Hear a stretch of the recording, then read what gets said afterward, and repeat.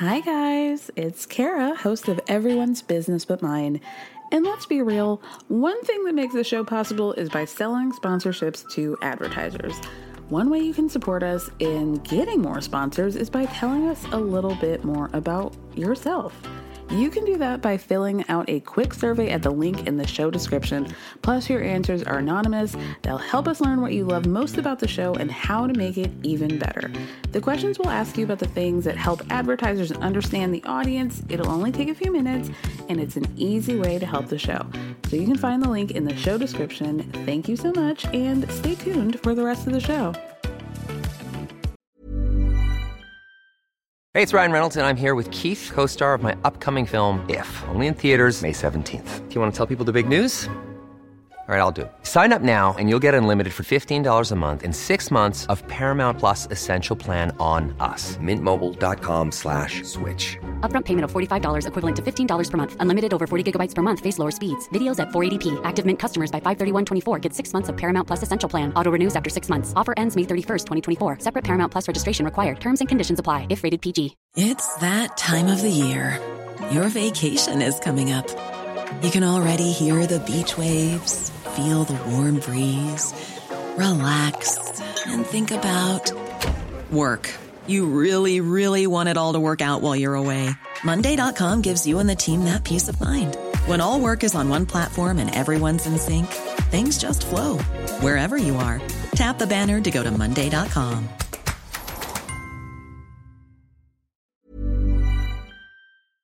I don't understand. I just don't understand. This is a ride or die woman. Yes, sir. 100%. 100%. Dude, you told her that you didn't feel like you were into it. You told her your ex was pregnant. She's still saying, correct me if I'm wrong, okay, well, let's work this. Let's work through this. This is ordained by God. Let's work through. Am I right? Oh, yes, sir. 100%. She's still there. And to her credit, my ex-fiance, she's an amazing woman as well.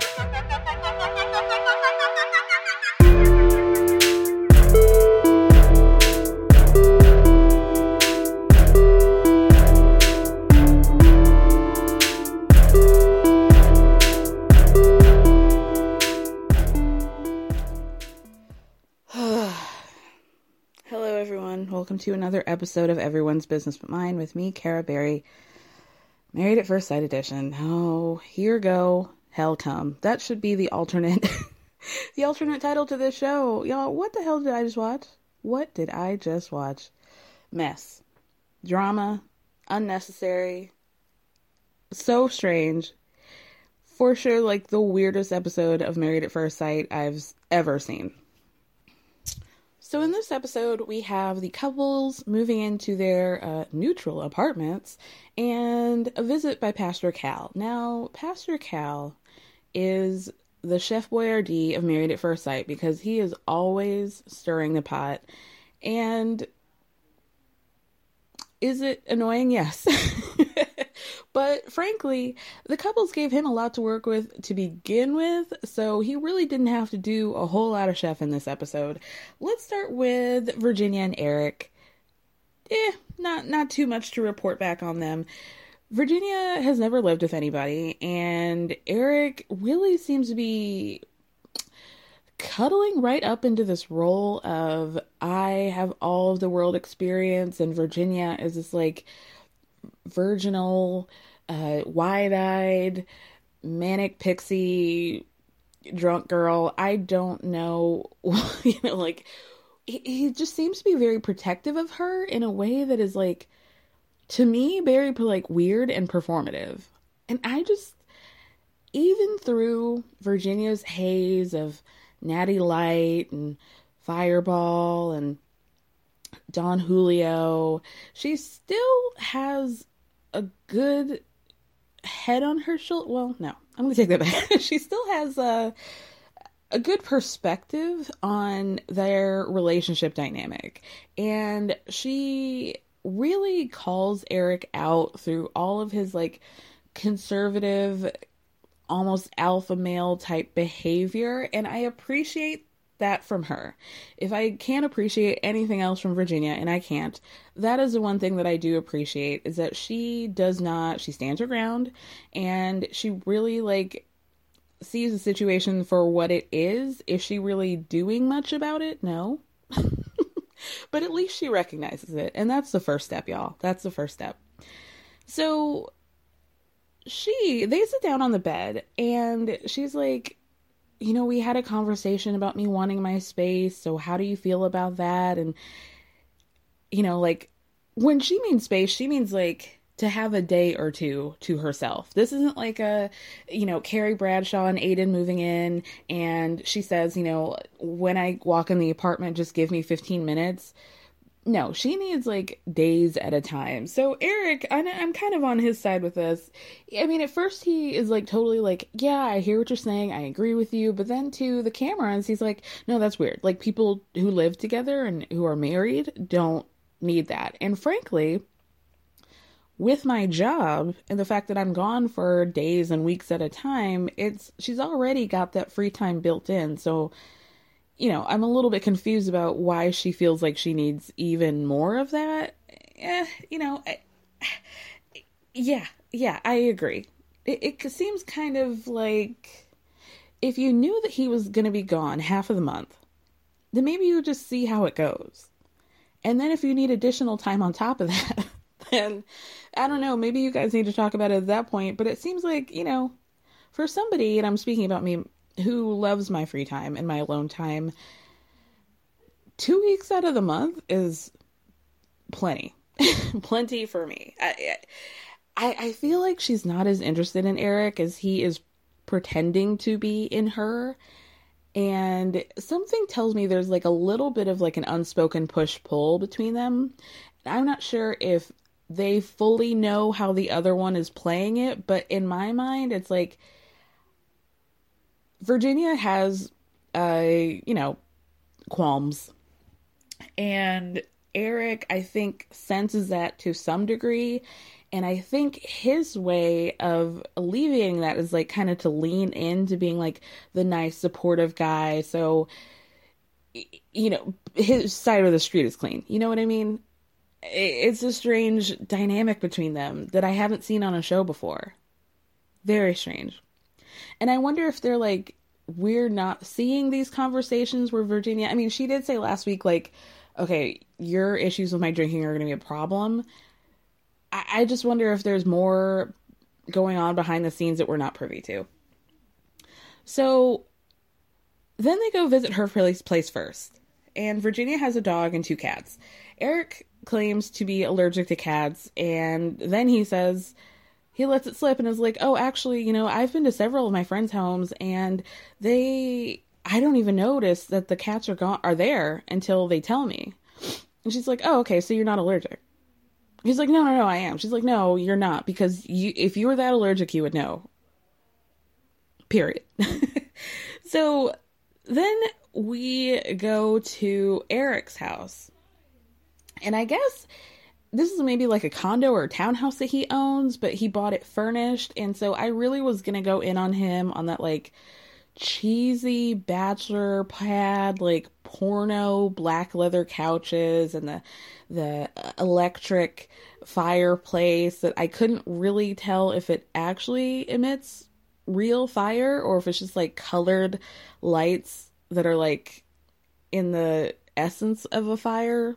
It was very corny, extremely corny. And I know I can picture the man that he bought this place from.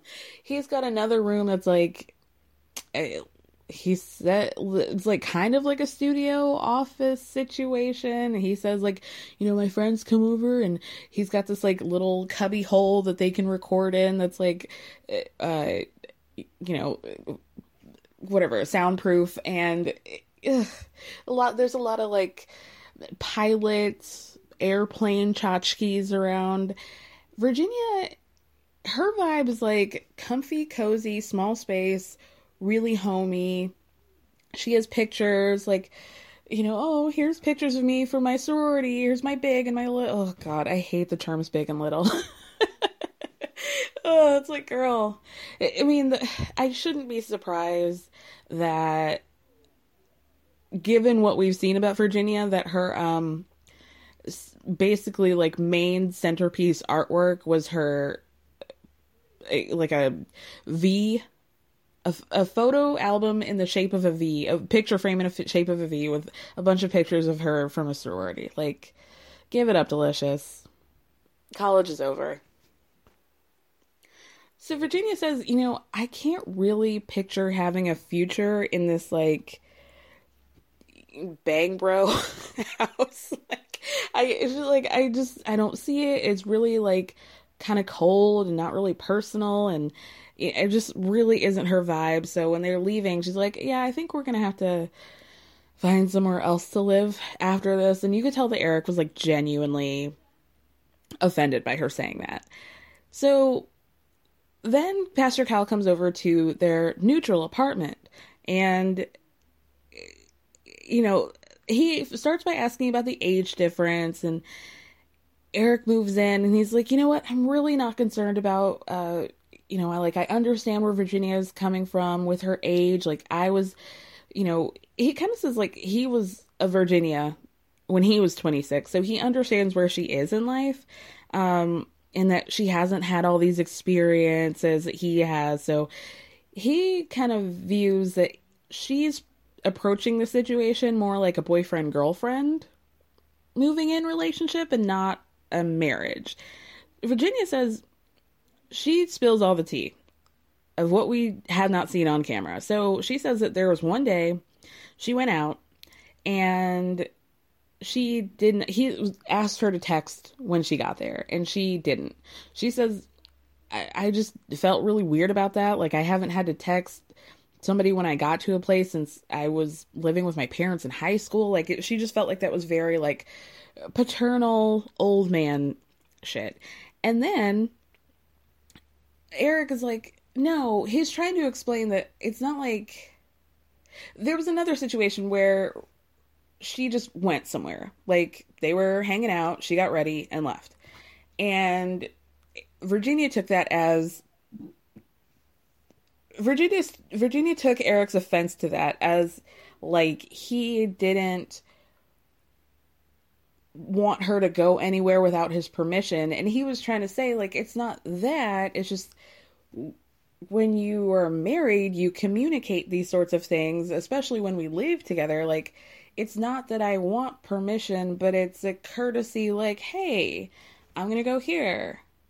It's just like he viewed it more as a formality, where she viewed it as, like, daddy's mad at me for not asking permission before going somewhere. And then Virginia mentions how she has these two guy friends that she's like, they might as well be my gay best friends. And Pastor Cal's like, are they gay? She's like, no, but they may as well be. And she spends the night with them sometimes when she has too much to drink, which I'm sure happens quite often. Thirsty Thursday comes around, and I'm sure she's hitting the couch by 2:00. She says that this is not a big deal, and that she doesn't feel like it's weird at all that she should spend the night with these guys. And the guys live down the street. I don't know why that mattered, but they live down the street from each other, and these are just guys that she would never imagine doing anything. So Pastor Cal stops and is like, no, And then he says, what the fuck was this? He's like, I'm married, and as a husband, a house band, I would not take kindly to my wife spending nights with straight men sleeping on their couch, because I do, basically that he feels like she doesn't need to be putting herself in situations that could go left, basically. And what the hell is a house band? Like, we don't need these corny... That is some old school, I'm the leader of the home and I need to be making the decisions on things because I'm the house band. And he even pointed to his wedding ring. Kill me. I hope I never hear the term house band again in my life. that was all that we saw of Virginia and Eric. Thank God, because that was kind of boring. Speaking of boring, let's talk about Ryan and Clara. They're talking about Ryan's schedule, and we're led to believe that Ryan is like very type A, doesn't like to rock the boat, has a schedule, likes to adhere to it. He's telling Clara that he goes to bed at 10:30 every night, that he can't have a TV in the room, that he has to have the room ice cold, like super, super particular, right? So Clara, first of all, is like, I have not been to bed at 10:30 since like in a decade, first of all. And they go to his house. So all this shit about a type A, him being a type A, goes right out the window when she opens that kitchen cabinet and sees two boxes of Kroger Frosted Flakes just like hanging on the balance of this shelf that it's broken. And these poor little boxes of cereal are at like a 45-degree angle. He says, oh, like I just don't bother to fix these things. What? And then she opens his drawer, one of his top drawers in the bedroom, and he is just like a child who was asked to fold their clothes before they have to go out, before they're allowed to go outside and play in the pool. Just stuffed every item, all his gym clothes, just packed in there. Packed in there. He says that it doesn't matter, like, these clothes don't matter, so he just stuffs them in there because he's just going to use them anyway. They're for the gym, and horrified. Clara and myself are horrified. Not a hint of folding, not at all. So even Clara's like, you really talked a big game about you being, like, super neat and clean. Because then we go over to her house, and she opens the drawers, and her clothes are not only folded, but they're folded in that like upright Marie Kondo way, so you can see everything. It's like merchandisable folding that's happening here. Ugh. But it wasn't she the one who said that she's very messy?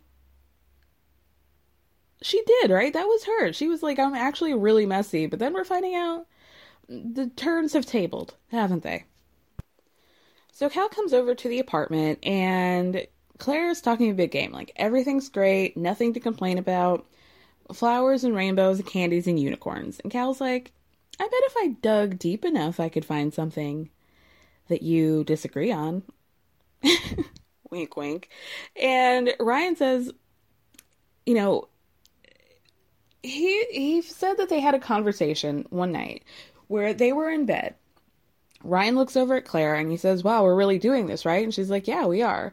Like an unspoken but unspoken, like, I'm feeling you. I really like you. I think we're in it for the long haul, right?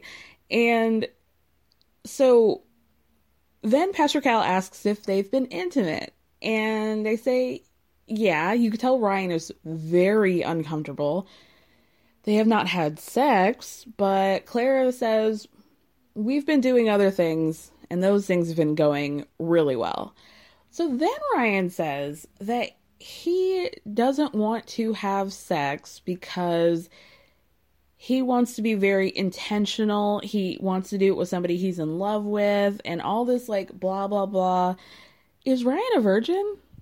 Because why are you... I just have questions. If he's not a virgin and you've now gotten married to this person, why is it now that the goalpost has changed that you need to be in love? Because we know that he's never said that he's been in love with anybody, even though he's been in years-long relationships with people. So what is the truth, Ryan? Do you still have your V card, or what's really happening here? I'm really confused. Clara says, I'm learning to take things a little bit slower than I'm used to. I'm used to thotting and bopping around here, and that's not happening, but I'm fine. I'm fine. So then we talk about, Cal says, okay, if you guys aren't having sex, that's fine. Things are early, but Ryan, you need to make sure that nobody feels, Clara, that they are Clara being neglected.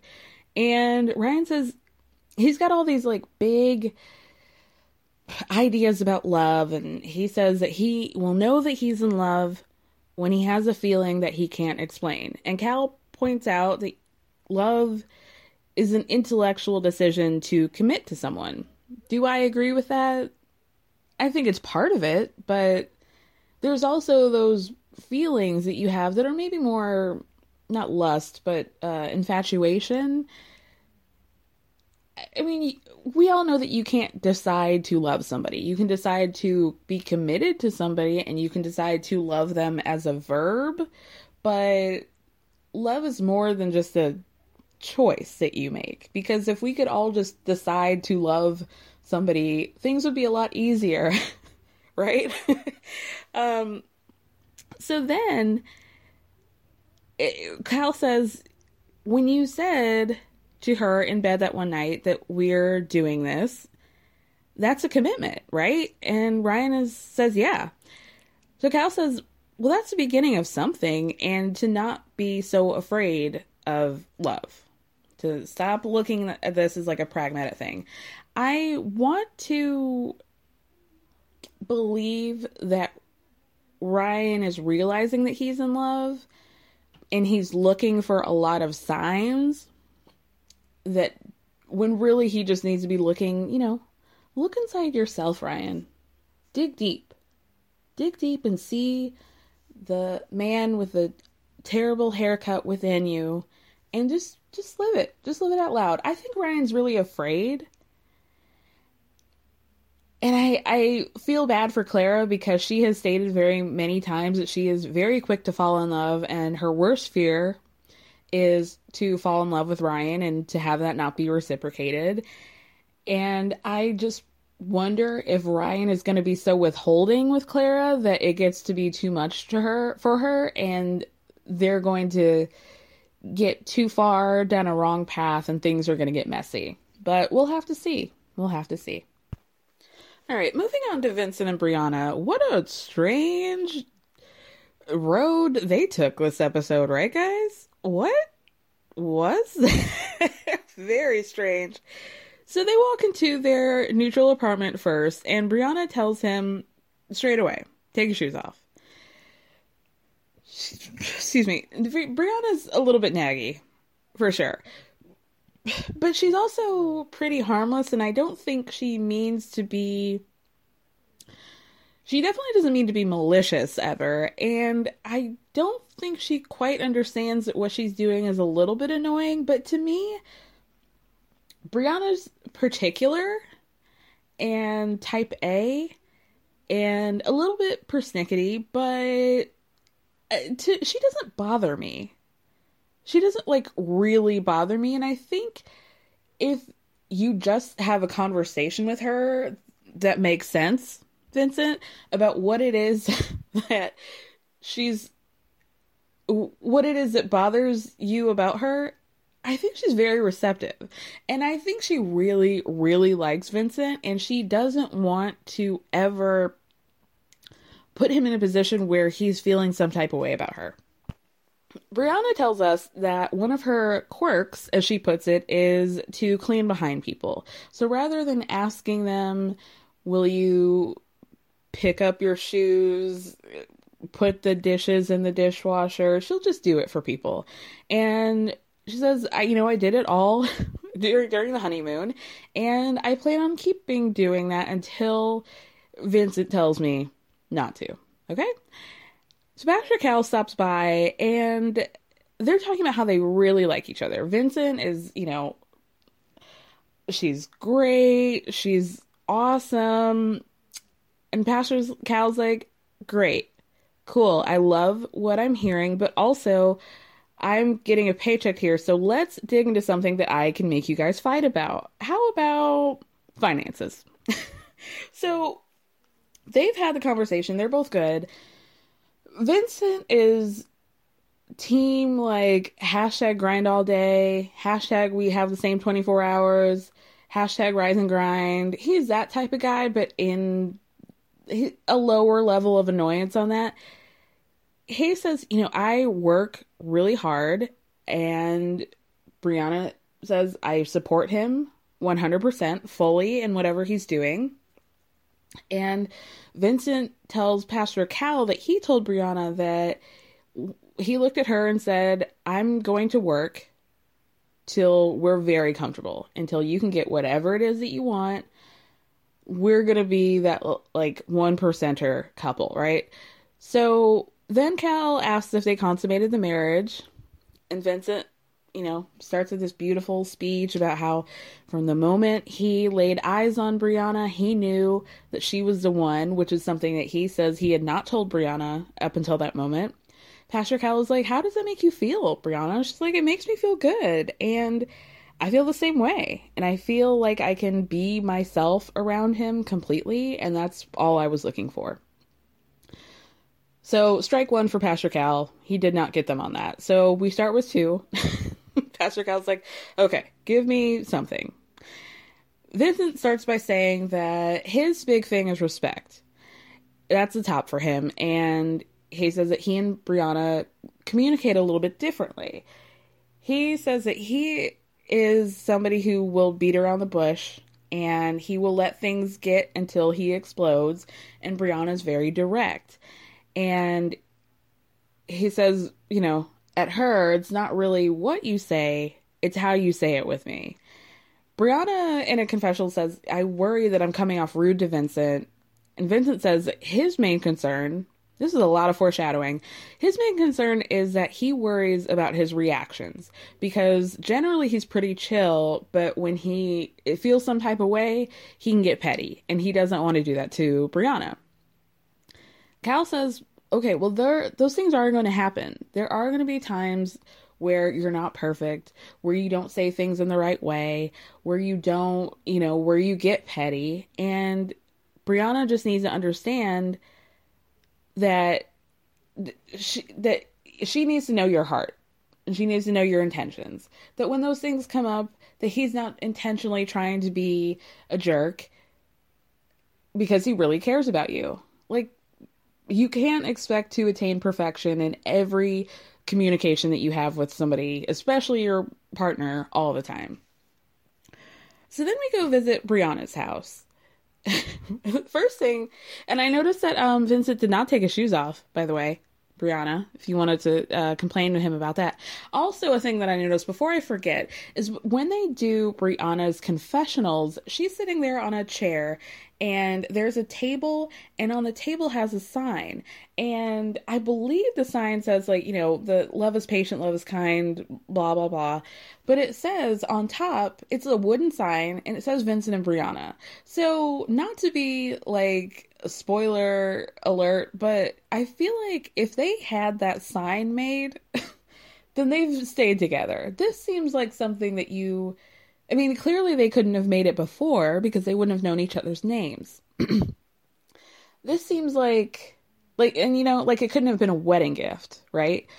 To me, this is a very clear sign, and I don't know why production didn't take that into consideration, that Vincent and Brianna stay together. Now, are they, they're obviously number one. It seems like they're, this season's Amani and Woody, that there really doesn't seem like a whole lot that's really obstacles in their relationship. So on the one hand, it's like, okay, yeah, we kind of know that this is the ace in the whole couple, that they are going to stay together, but let's have some mystery.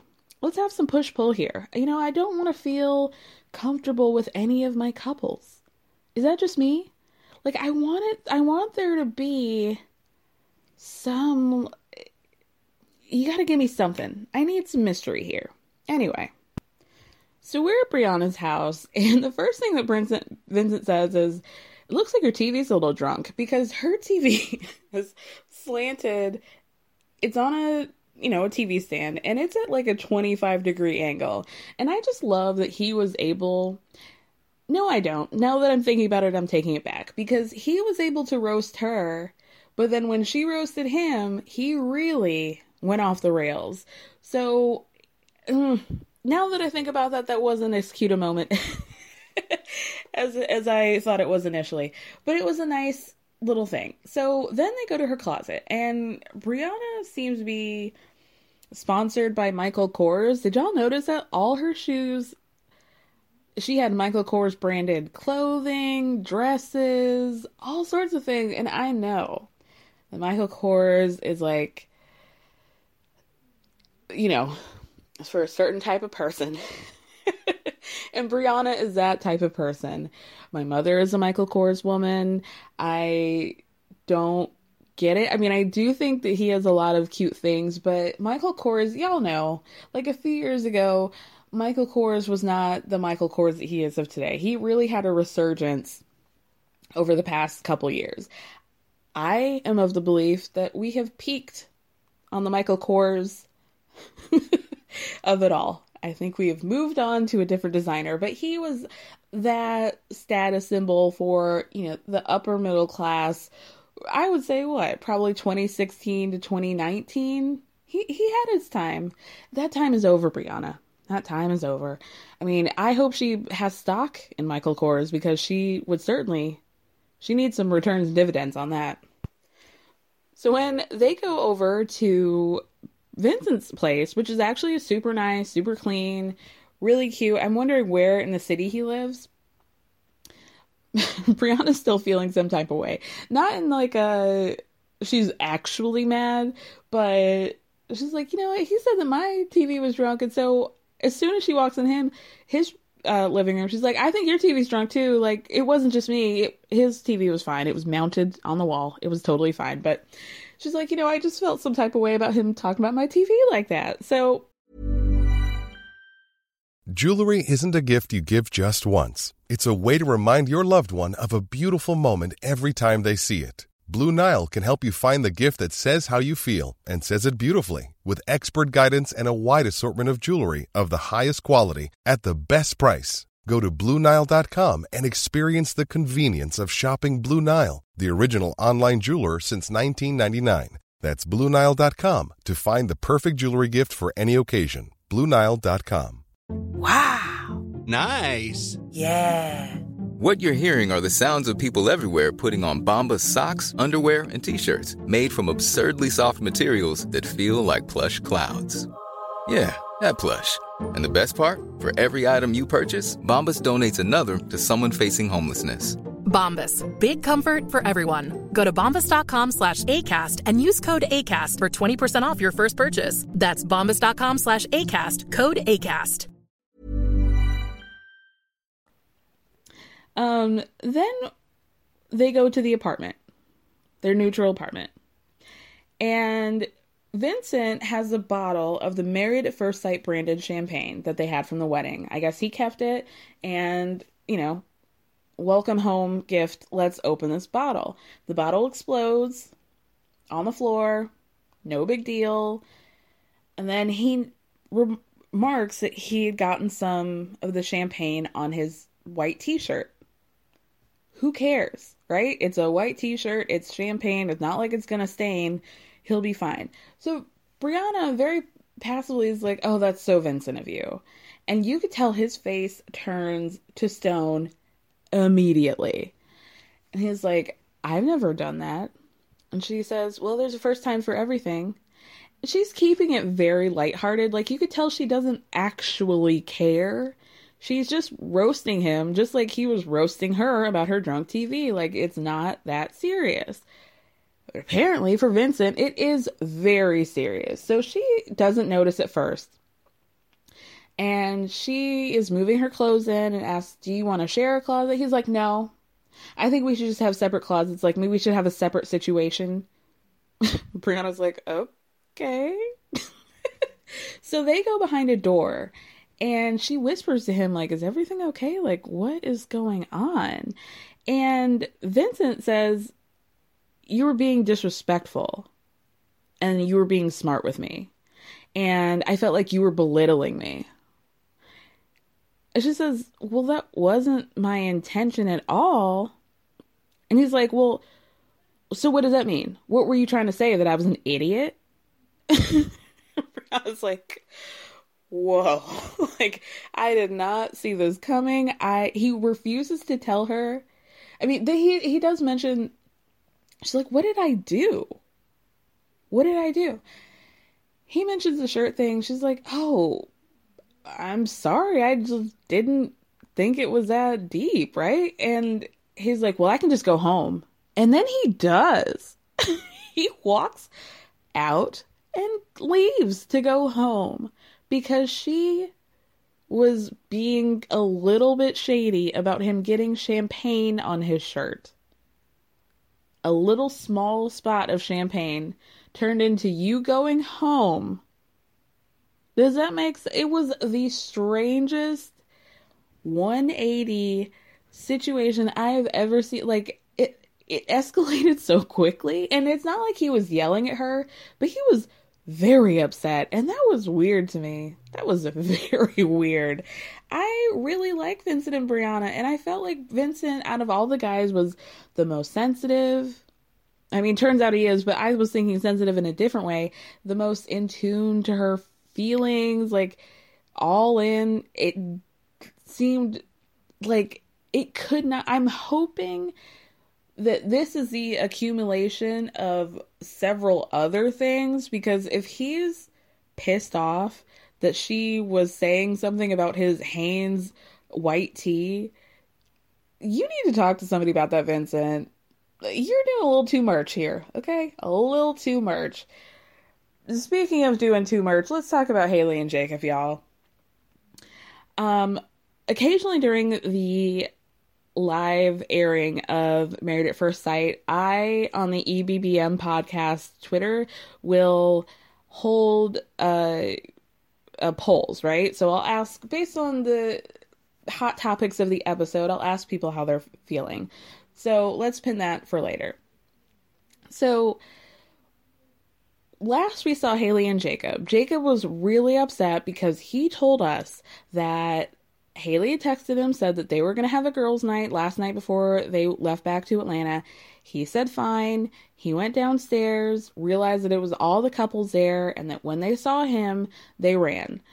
To me, I was fully on Team Jacob on that. I still think it's very sad. It really breaks my heart if that is the case. So then we see Haley at the airport. She's self-filming. So she says that they have not spoken since she went back to the hotel room, and we see footage of them packing up to leave, and they're not talking at all. Her side of the story is that she texted Jacob about meeting up with the girls. Okay, so that checks. They both agree on that part, right? And then he just blew up on her and accused her of having a boyfriend back home. So we don't find out all this other information. According to her, it was just, I texted him, I did the right thing. Next thing I know, he's blown up at me and accusing me of having a boyfriend. So she changed her seat at the airport and was like, I think we need a little bit of a break before moving in. So the next time we see them together is that they're walking into the apartment. And Jacob is hot under the pants. He is pissed. He's pissed. The first thing he says is, do you want to look around the apartment or just get into it? And Haley's like, let's just get into it. Let's talk about what's going on. So Jacob does accuse her of acting like she has a boyfriend. And he says, the cordial thing you could have done in that situation with the girls' night is that when you found out that it wasn't just going to be the girls, you should have communicated with me that everybody was going to be there so I could hang out. Now, this is the thing that I've had a question about this whole time. When everybody saw Jacob, when he came downstairs, why did they all leave? Why did they all run? Is it because none of them like Jacob? Or I'm just very confused about that whole thing. So I agree with him, though. If it was truly just a girls' night that turned into a couples thing, then the right thing to do would have been to invite him as well. Because it's not as though she would have had to, like, it wouldn't have been a one-on-one date between them. Everybody could have been talking, and it could have been maybe another opportunity to, connect or reconnect with each other. So then Haley basically says, I was just being nice to you the first 2 days. I was trying to lean into the situation. I was trying to get to know you. And I started seeing things that I didn't like. So Jacob asked, what were those things that you didn't like? And she's like, well, assuming that I'm a liar was to be the first thing. He's like, well, you are a liar. Haley says, basically, like, you're acting like I don't care about the situation, but I haven't been able to eat for the past 2 days because it's been really upsetting for me. And he's like, well, that's great. But there's a difference between the Haley from the first 2 days and the Haley that I'm seeing now. And I told the experts that I couldn't deal with someone who's really high anxiety. And Haley's like, okay, cool. So you're diagnosing me now, right? So then Jacob says, okay, well, let's just look around the apartment. I doubt we'll be here for very long anyway. Jacob's gone into full Petty Betty mode. He does not want to talk to this chick at all. I think he went really hard on her, but you guys, I don't disagree. I understand why he feels the way he feels. And I understand if Haley's not communicating the fact that she very clearly doesn't like him, and he obviously is not picking up on that, she needs to communicate that, because then he's just running with all these theories. The only thing that I disagreed was accusing her of having a boyfriend back home. Like, Haley on her own doesn't really seem... She's significantly cooler than Jacob, but, like, as an individual, it doesn't make sense that she would be hiding a whole boyfriend. Like, why would she do that? Like, Haley doesn't seem interesting enough to have a dude on the side and then also marry a whole other dude on a TV show. That's just my truth. Now, maybe I shouldn't be referring to that as interesting, because we've seen how that's happening with Chris and... Oh, God. Let me just get through Haley and Paige before I can get these two idiots. So, then Haley says, it seems like we have two different realities. And Jacob says, yeah, we have the actual reality, and then we have Haley's bullshit. I loved it. And I feel bad that I'm enjoying him being so angry, because he shouldn't be. Like, he could keep it cuter than what he's doing, but I can understand why he's so angry, for the most part. So the next day, obviously they did not share a bedroom that night. We get footage of them recording themselves, both sides, and Haley's saying, Jacob did apologize to me, and basically it. So then we see Jacob saying, I did apologize. I issued a formal apology. I don't like how I acted. I don't like how I treated her. And I'm hoping that formal apology will help us move in the right direction. So they go to each other's places. They go to Haley's townhouse first, and he's really digging into the, like, I'm going to go through all your shit, right? So he sees, of course, an acid wash jean skirt that she has. And he's like, this is great. Love it. Very 80s. Haley has to remind him constantly, I was not born in the 80s, so all this stuff that you're picking up on, I don't know, and mostly I don't care. None of us care, Jacob. Not one of us cares. 80s is a personality that he really seems to be leaning into. It's something that he might need to talk to a professional about. Like, I mean, he did say later to Pastor Cal that the 80s were just like a happy time. Were they? Were they? Because I feel like most of the things that you're leaning into are just like Coke boy capitalism vibes. I don't understand why he's acting like this is some Leave It to Beaver shit. Anyway, so then he goes to her closet, and he pulls out this typical, woman of a certain age, mom shirt. And he's like, wow, this is kind of a Karen shirt, don't you think? She's like, well, it's my mom's. It was not a cardigan, but a short sleeve top, a two-piece top situation, basic color tank top, and then a short sleeve flowy situation flowered situation. Like, it looks like very middle school teacher. Like, the one that you really like, but also the one who was probably a Karen. I mean, he wasn't wrong. He wasn't wrong. Haley's like, are you calling my mom a Karen? I'm like, well, she probably is. So then we go to, Lord. We go to Jacob's house, which he says is a combination of modern rustic and 80s neon.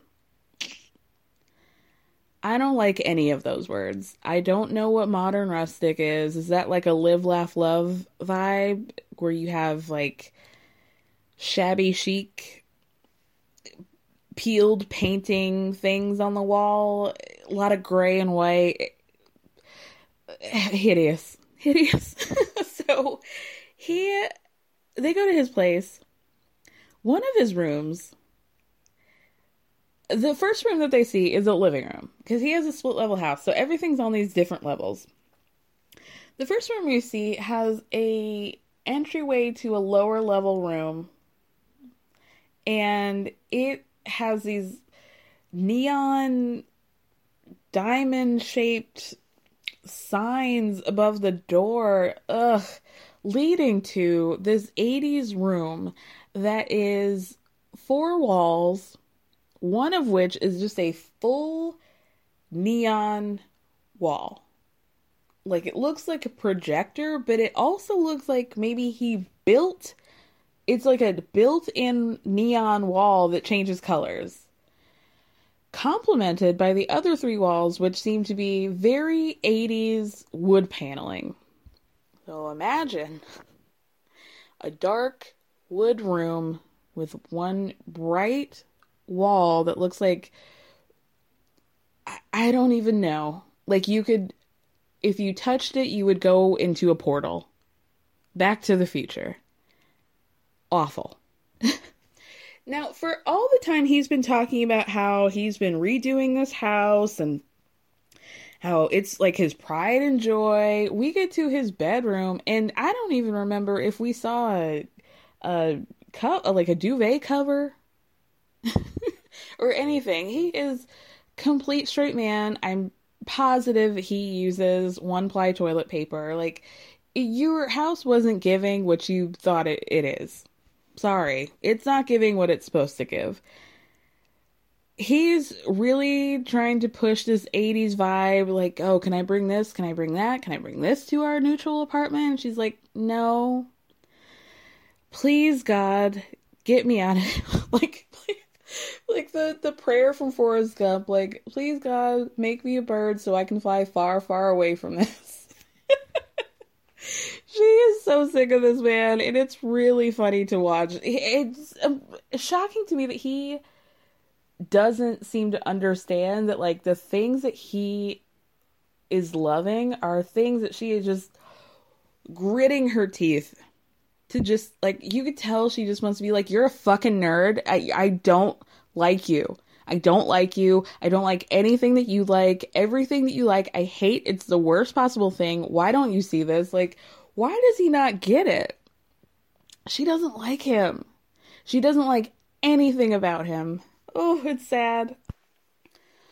So, back at the apartment, they try to introduce Jacob's 3 dogs to Haley's 1 dog, and things don't go very well. There was one corgi who was really getting it on in Poppington, and she was ready to fight. Ready to throw hands, her short little hands, on Haley's poor sweet dog.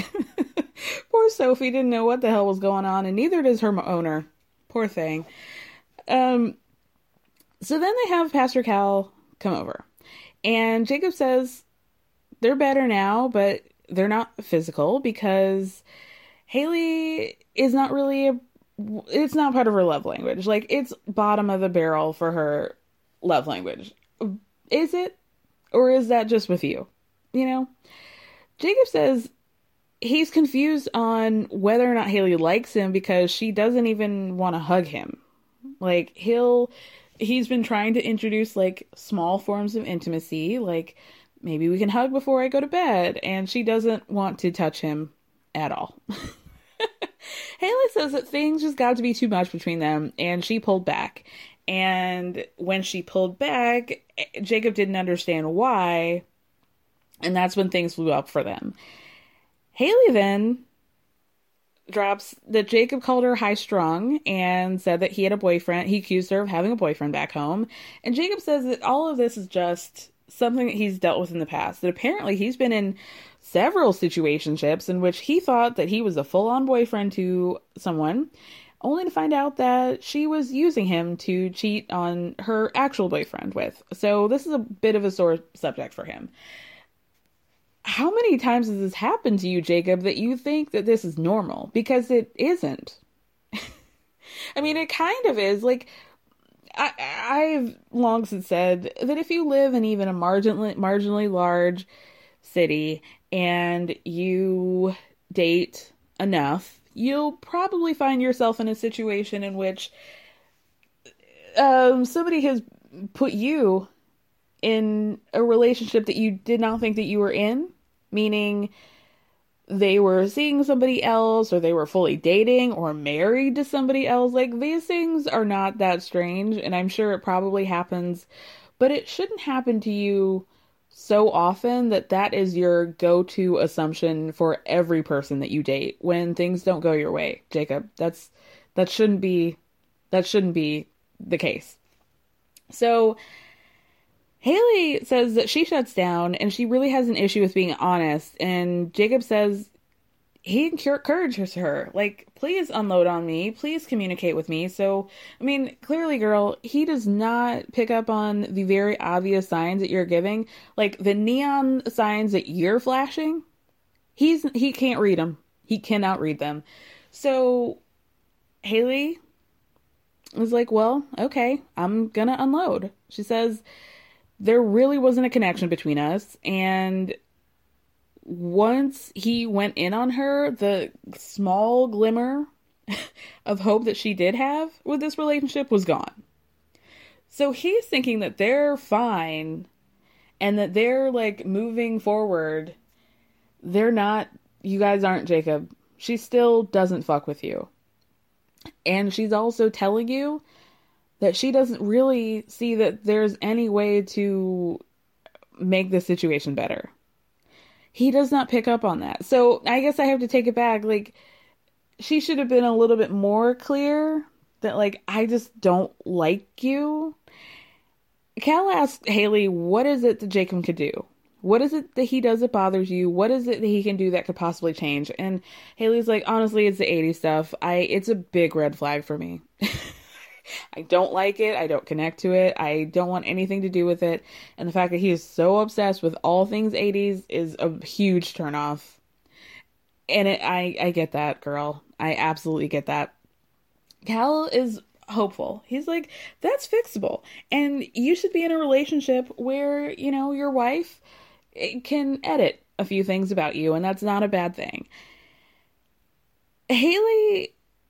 Jacob's like, great, I can curb that, no problem, and everything will be fine. And Haley is like, you know that emoji that's like the Chrissy Teigen face? It's like, ugh, like you're smiling a little too hard, but there's terror behind them eyes. And that's exactly what Haley was giving me. To talk back about the polls that I was doing, I asked people if they were Team Haley, Team Jacob, or Team neither, and it was pretty equal on Team Jacob and Team neither. Like, it, from the people who answered my poll, doesn't seem like people are really fucking with Haley. And I wonder, for people who are Team Haley, let me know why. I won't judge you. I'm a listening ear. You can unload on me anytime. I'm just curious to see where your perspective is on that. I mean, Jacob is whack. He's real whack. And he's weird, but for some reason, I still like him more than Haley. And maybe that's something that I need to unpack on myself. But anyway, Jacob seems very hopeful at the end that this is putting them in the right direction. And I feel like that conversation with Cal afforded Jacob about 6 to 8 hours of goodwill. And I hope he does the absolute best with it, because He's no room to fuck up. None at all. Speaking of somebody who has all the room in the world, apparently, to fuck up multiple times, Patty Melton Page. My God. My God, you guys, what was that? So we find out that Haley was not the only person who changed her flight. We see Paige by herself at the airport, and she tells us that Chris told her that he needed to go back to Chicago to clear his head, that he needed space. Chris, what do you need space from? And who do you need space from? The way he treats this woman is appalling. But at this point, my patience has really run thin with Paige. She's allowing him to treat her like garbage, and she keeps allowing for space in her heart and in her mind with him and her vagina. And that man continues to play you, girl, and you're letting him. Like, it was fine if you wanted to try and rifle through the fact that he called you ugly within 36 hours. And he really lost me after that. but okay, if you wanted to try and make that work, fine. Not everybody is initially physically attracted to somebody and then they learn to grow in love. Okay, maybe there was a shot in hell at that happening. I'll give you that, girl. But anything after that, you need another Jesus than the one that you're listening to. Because you're bringing Jesus in a lot of this, and I'm telling you, girl, Jesus has left the group chat. He would like to be disconnected from this conversation. He is not on the main line anymore. He is gone, and he is on vacation from this terror of a relationship. I cannot believe that I can believe that this man said that he needed a break from her. I can believe it. Trifling. So he comes back, but we don't see him back. What we get is a view from the ground of their balcony up above. And here's what I need to know is, okay, I've read a couple things, and what I do know is that the couples are under a contract. You are required to be filming, right? Why does it seem like Chris is running the show? Because we're seeing him or them or just a balcony, a window, frankly, and it said that Chris didn't want to be filmed. Why is he allowed to do this? Why is he allowed to go into the bathroom, take his mic off, dictate when and where he can be filmed? Like, why is this happening? Why is this happening at all? So what we start to hear is Chris starting by saying that he keeps it real and that he doesn't want to lie to Paige. And then on the screen it says that they took their mics off. So we get the scene of the season, I'm hoping, of, I guess, what it seems like a phone call between Paige and somebody from production, because we get this grainy footage of an iPhone that says Paige Banks on it. We don't see who she's talking to. So she tells us that in this conversation, Patty said, "I'm still in love with my ex." She's crying at this point and says he told her he wants to move forward with a divorce and he's spoken to a divorce lawyer about it. And Paige is like pissed. Finally. I mean, I was initially happy for her that she was leaving this man.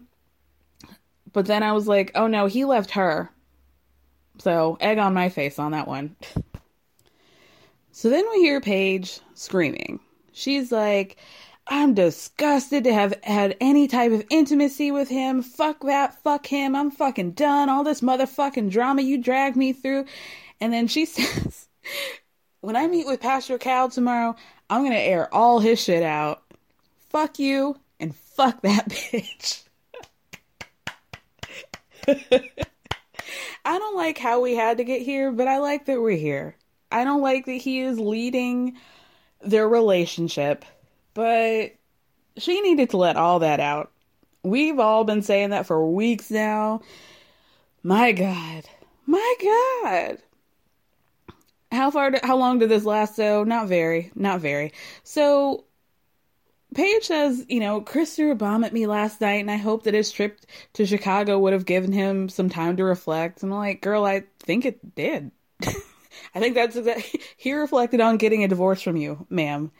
So, Pastor Cal shows up, but before he does, I just wanted to say, on a petty note, that Paige was sitting there on the couch waiting for Pastor Cal to show up, and I noticed something that really set the tone. It really illuminated a situation for me on Paige's behavior, and that thing was her Dooney and Burke purse. Now, I'm very sorry to all of you who might have invested and gotten a Dooney and Burke purse. And I know I've already talked about Michael Kors. I don't want to act like a fashion snob, except I am. So I will just say that a 26-year-old girl with a Dooney and Burke purse, that sends a message. That sends a message that you are stuck in the past, that you make poor choices. And, Paige has a Dooney and Burke person. Who wears... I've never seen a woman in her 20s with a Dooney and Burke purse. Like, that is... I thought you had to be, like, eligible for AARP to have a Dooney and Burke. Like, a Dooney and Burke purse, girl. Girl. Sometimes our fashion really, expresses who we are on the inside. And that told me everything I needed to know. So, Pastor Cal shows up and he says, Paige, I want you to make sure that you're heard. This is the first time in Married at First Sight history that I can remember one of the experts be like, fuck this guy. We are here for you. They have been supportive, like, with Mindy of Mindy and Zach, and maybe Kate of Luke and Kate. They have been supportive, but they've also wanted the couples to try and figure something out and make it work. This is not happening in this case. And this is the most I've ever liked Pastor Cal. Like, no shade to him, but, I understand that they have a job to do, and that this is a show, and that the show is reliant on these couples working, because otherwise, what are we watching? Like, otherwise we would just be watching these people ruin their lives, right? By getting married to people that they have no business getting married to.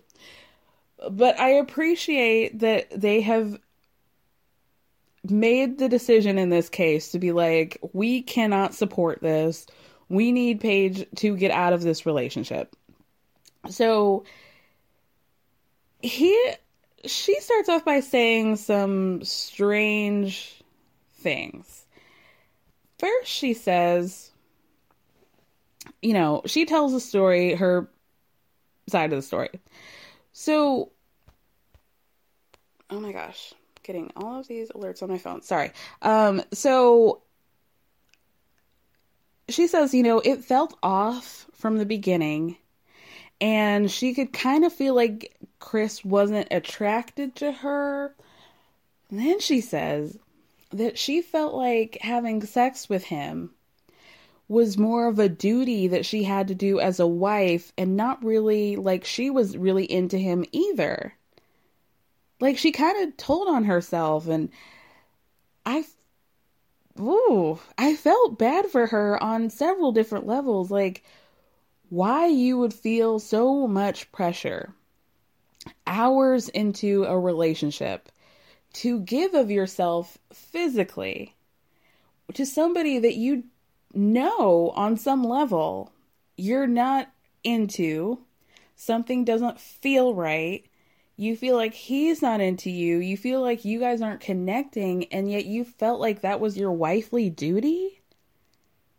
Instead of it being like a bond that brings you guys together on a different level? Paige, I hope she is watching this and seeing how people are reacting and seeing that she needs to really seek some sort of counseling on why she thought that that was okay. Like, to me now, the onus is on both of them. Like, if you don't feel right, don't do it. And that goes for both of you. If he's not attracted to her, if she feels like there's something going on, there's something amiss, like, listen to that instinct. Paige is somebody who will fight against every natural instinct that she has and just go with this God that she feels like is guiding her to stay in this relationship. It's weird. It's very weird. So then she says, we had sex that first night. We had sex the day after. And Paige says, it's odd that Chris wanted me to do that and he's not attracted to me. And I just feel like it's different, but the same. I don't know. Cal says, this is bullshit. Well, he says BS. He's like, I can't say this as a pastor, but this is BS. So then she tells him about the baby and how far along his baby mama is. And a light bulb goes off in Pastor Cal's set and says, okay, so she's 6 weeks along. 6 weeks ago we were very much deep into the process of the show. Why would he do that? She says that he told a story about how, her father died. He flew out to see her. And I just think it's all very, the fact that she is still accepting that part as a whole truth doesn't make sense to me. Like, the thing that I felt like he really told on himself about was when he said, like, me and my baby mama unblocked each other a week before the wedding. How did they both come to that decision to unblock each other? Days before he got married? No. That is not what happened. That is not what happened. And if it is, then I think I would bet a Subway franchise that he knew she was pregnant prior to him walking down the aisle. That's my thoughts. So, they keep talking about the sex, and she's, Paige says that they've had sex basically every day except for maybe 2 or 3 days, and it's been unprotected. Thank God. God finally, here's that God that you need, girl. The God of starting your menses. So now we know that you at least don't get knocked up by him. That's the God that I'm loving. That's the God that you should be grateful for, girl. The one who got you out of getting knocked up by this Patty Melt looking bitch. Thank God for that. So then Paige says that he told her off the record that he's moving forward with his ex. Then we see cameras in the hallway. We see some blue and black J's. We see some size 14 limited to skinny jeans with rips in them. And an ombre gray to blue shirt. Walking up. And Cal's talking about, like how this is not just a show and all this stuff. So Chris comes in. He's like, hey guys. Mush mouth, right? So Chris starts mumbling about how it's been tough to find out the news. The news that he got somebody pregnant. How hard it's been for him. Okay. And Cal says, so am I to understand that you are trying to be with this woman? And Chris says this bullshit that he told Paige before, which is like, I don't like the idea of another man raising my kids, blah, blah, blah. And Cal's like, you can raise your own child. It's not like you have to be with your baby mama to raise a child. You can do that. You don't have to marry her. And Cal's like, so what's, you having concerns about raising your child is very different from you telling Paige that you're still in love with this woman. So what's tea, girl? Because you broke up with this woman for a reason. So now are you saying that that reason that you have is invalid? And Chris is like, oh, well, I haven't gotten there yet. Well, where are you? Where are you? Where have you gotten? Where have you gotten? To me, he got to, like, he saw a commercial about divorce lawyers on TV and was like, oh, I'll write that number down. I'll save it in my phone. Now you're blowing up your whole marriage, if you can call it that, and you haven't even considered that there was a reason why you broke up with this chick the first time, if you even broke up with her. Who's to say? Who is to say that you guys ever broke up? It's the timeline's not adding up in your favor, sis. So Cal asked Paige, how do you feel? And she's like, well, I feel like I got the short end of the stick here. And I feel like my intentions were pure and I wanted to be here and get married and do this. And Chris is acting like, oh, well, my intentions were pure too. Excuse me, bitch? Selling a little or a lot? Shopify helps you do your thing however you cha-ching. Shopify is the global commerce platform that helps you sell at every stage of your business. From the launch your online shop stage to the first real life store stage, all the way to the did we just hit a million orders stage. Shopify is there to help you grow. Shopify helps you turn browsers into buyers with the internet's best converting checkout. 36% better on average compared to other leading commerce platforms. Because businesses that grow, grow with Shopify. Get a $1 per month trial period at shopify.com/work. Shopify.com/work. Hey, it's Paige DeSorbo from Giggly Squad. High quality fashion without the price tag. Say hello to Quince. I'm snagging high-end essentials like cozy cashmere sweaters, sleek leather jackets, fine jewelry, and so much more. With Quince being 50 to 80% less than similar brands. And they partner with factories that prioritize safe, ethical, and responsible manufacturing. I love that. Luxury quality within reach. Go to quince.com/style to get free shipping and 365-day returns on your next order. Quince.com/style. At what point were your intentions pure? That those 3 days that you didn't jack off? Because that's all I can see. This is wild. This is so fucking wild. So then Patty tries to act like Paige was the one. He really, and this was the point where I would have mushed him in his face immediately. He tries to act like, he basically suggests that it wasn't just him that wanted to have sex, or it wasn't him at all, that Paige was the one who talked him into it. But he is such a gentleman that he doesn't really want to air out her dirty laundry on TV. And I don't really want to talk about that, like, I want to be respectful. His respect is so situational to whatever makes him, in his mind, look better. Like, oh, now all of a sudden we're talking about respectability politics and you don't want to you don't want to air her dirty laundry? Get the fuck out of here. Get out of here, bro. God. Everybody at the count of 3, let's just scream. Okay. If I catch him in these streets, man, So, God, okay. So then Pastor Cal starts talking about how much of a ride or die Paige has been and how great Paige has been. And Chris says, well, to give credit to my ex, she's an amazing woman as well.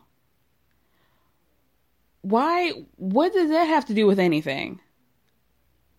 Why would that be your response to this woman has ridden basically, you have been dragging her through cow patties of your truth bombs and bullshit, literal bullshit and figurative bullshit, and she's just been holding on to that rope, letting the shit get all in her Dooney and Burke purse and in her weave, and then you part those dry lips to say that, you want to advocate for the baby mama? Why?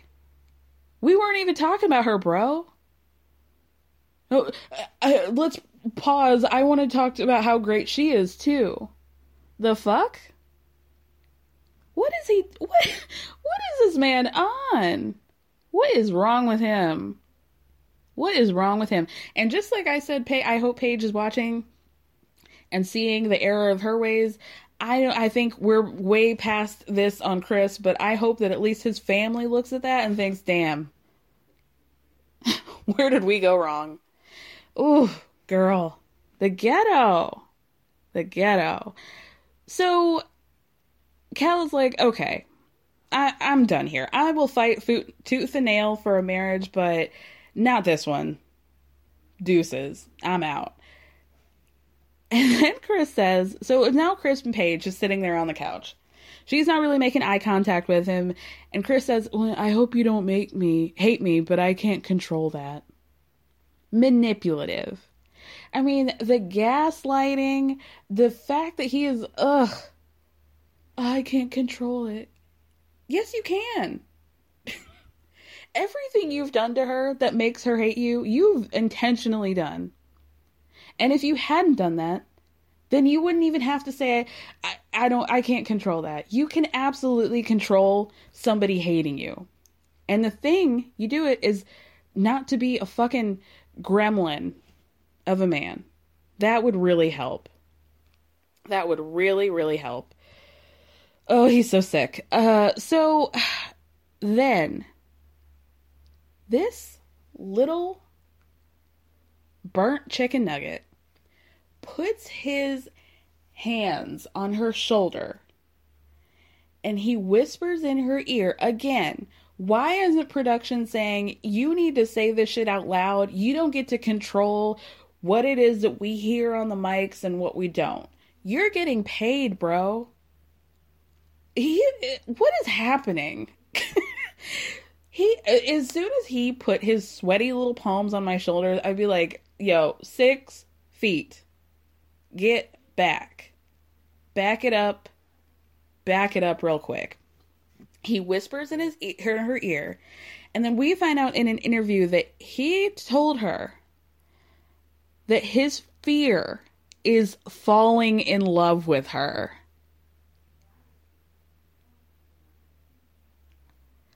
Excuse him. What?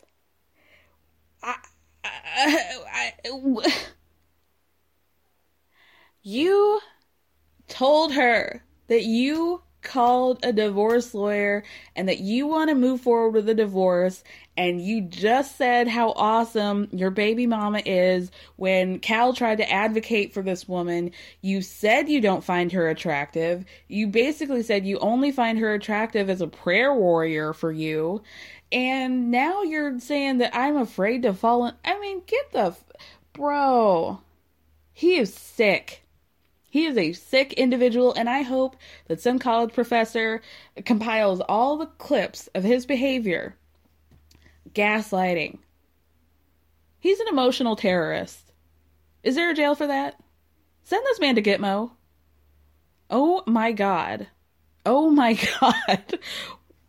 And if that wasn't wild enough, why Paige did not yeet him out of that balcony like Uncle Phil did to Jeffrey on The Fresh Prince, is beyond me. What is even further beyond my realm of comprehension is that Paige continues by saying, I thought this was going to be a clear-cut bye, see you never situation, but now I'm confused, and if we're really done? Huh? Girl. And so I think what little faith people had in Paige, because I was already tapped out, gone. Now you're confused about whether or not you're really done. I've never heard some shit like that in my life. This man did every terrible thing to you, and he whispers in your... It takes nothing for this man to get back in her good graces. It is unbelievable. Unbelievable. I will never recover. I will never emotionally recover from that scene. That she actually is leaving a little bit of a glimmer of hope, a crack of the door open for this relationship, and now she's confused because in less than 24 hours, he went from wanting to divorce you to lying to you in your ear by saying he's afraid of falling in love with you. She says, I'm done looking crazy. Are you? Because you just said some real crazy shit, girl. Seems like you're very comfortable looking crazy. Kind of seems like your forte.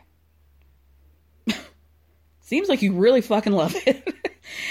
She says, my emotions are everywhere, and, why can't we just be a normal, boring-ass couple? Oh, he gets his baggage out of her car, and then he leaves. Thank God. I could not believe it. So... clearly, everybody's very upset. And there has been there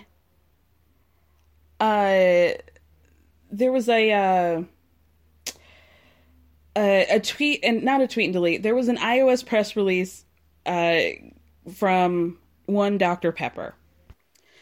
So shout out to you, listener Aaron, who sent me screenshots of this message that Dr. Pepper posted and then deleted. It's a long one, guys. So, dear Married at First Sight fans, thanks everyone for being concerned about Chris. I understand, of course. So let me try and explain from my point of view. First of all, we do a lot of in-depth research on people. Not only do they fill out long questionnaires and have several interviews with all three of us, plus producers, there's also an outside independent psychological firm that gives us tests to applicants at 2 different times. There's also a forensic researcher looking into any legal infractions over the last 10 years, and we also look a decade back for social media posts that might disqualify someone. All this is to say that if someone gets past all of this and turns out to be a bad fit for the process, they have fooled a lot of people. One reason we think this can happen is that all of this in-depth but not necessarily happening when a person... One reason we think this can happen is that all of this is in-depth, but not necessarily happening when a person is under stress. People do change a lot when threatened or disappointed. Who threatened or disappointed Chris? Anyway, I also understand why people might want us to not continue filming this couple. The reason we keep on is that we have seen similar, quote-unquote, train wrecks turn around. For example, go to the season in Boston and look at Shawnice and Jeffy. It's miserable to watch in the beginning, but he turns around and breaks down, changes the way he approaches his wife and his life, and the changes are both life-changing and inspirational. They're happily married now with a beautiful child. Granted, this is exceptional, but it does happen, and so we watch things play out. Even if the couple doesn't get together, at least one person can grow and gain strength and know more about who he or she is and what they want in a partner.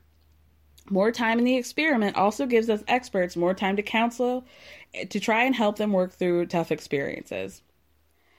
Do I or any of the experts mince words with Chris? I don't think so. I'm appalled at some of the things that he has said and done. I don't know how many of our statements to him make the final cut for me or anyone else, but no one is giving Chris a, quote, pass. I can understand, however, if you don't think that's enough, but our role is different from your role. We give honest feedback, but not everyone can listen and use our insights and critiques to be a better person. It's also true that we can tell Paige what we think is in her best interest, i.e., cut off all interaction, but that doesn't mean she agrees with us and wants to end the relationship.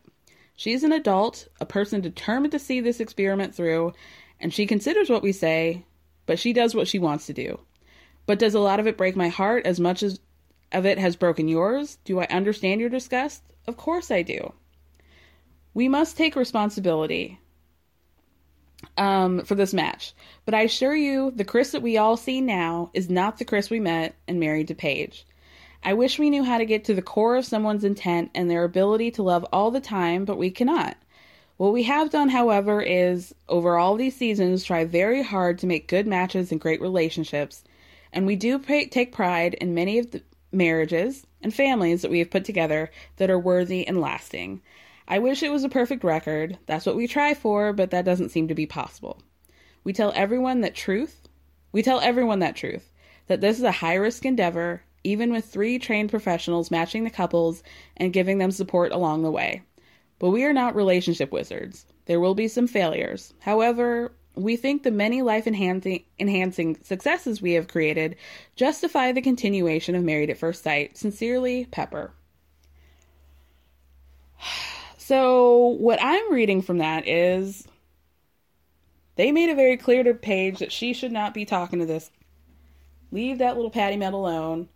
She decided to do her own thing and go rogue and didn't want to listen to anybody. And clearly, what she's saying is that they decided to stay together, to me. That's what I'm taking from that. She took his little pence, little half pence of charm and manipulation, and she's decided to run with it, despite everybody telling her to do differently. I'm disgusted. Not so much a Pepper, because she's right. It's very clear by watching this episode that Castor Cal told her, get the hell out, and she is deciding not to do that. So, it sucks that she was put into this situation, but it sucks even more that she refuses to get out of it. So, with that, I'll catch you guys next week. Oh, my God, we're going to have to watch this conversation between Chris, Paige, and the baby mama. And the baby mama's very dry edges. I want to say that I can't wait to watch, but I absolutely can. I'm hoping that somehow there's some sort of space-time continuum that makes the week go much longer, so I have some time to separate myself from the situation. But if not, I'll be back next Friday, you guys. Thank you so much for listening. Thank me for speaking. I love you. Not you, Patty Melt. Not you, Paige, but I love the rest of you.